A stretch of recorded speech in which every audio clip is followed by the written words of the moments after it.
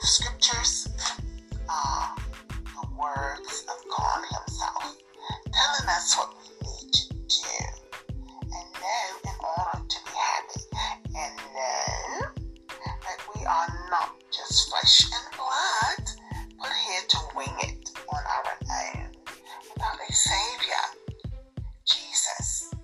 The Scriptures tell us how He suffered and died on the cross for us, an event we celebrate every Easter, this year, April 17th. Some of us feel as though we've sinned so much that God can never forgive us, and that we couldn't possibly be forgiven.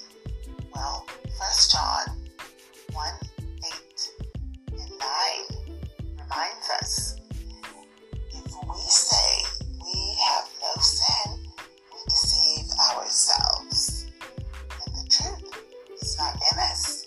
If we confess, He is faithful and just to forgive us our sins and to cleanse us from all unrighteousness. I hope you found my podcast inspirational today, and I'd like to inspire you even further to enjoy the Easter holiday. 1 Peter chapter 1, verse 3 and 4. Blessed be the God and Father of our Lord Jesus Christ.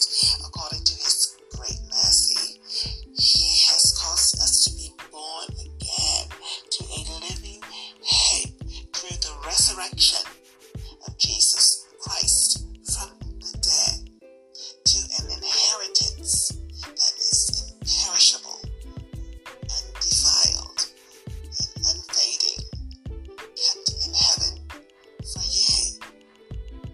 Verse 5. Who by God's power are being guarded through faith for a salvation ready to be revealed in the last days. Okay, so again, I hope you guys found this podcast encouraging, and it was specifically for Easter, which is April 17th this year. Okay? Take care, guys. Be blessed, and we'll talk soon. Take care.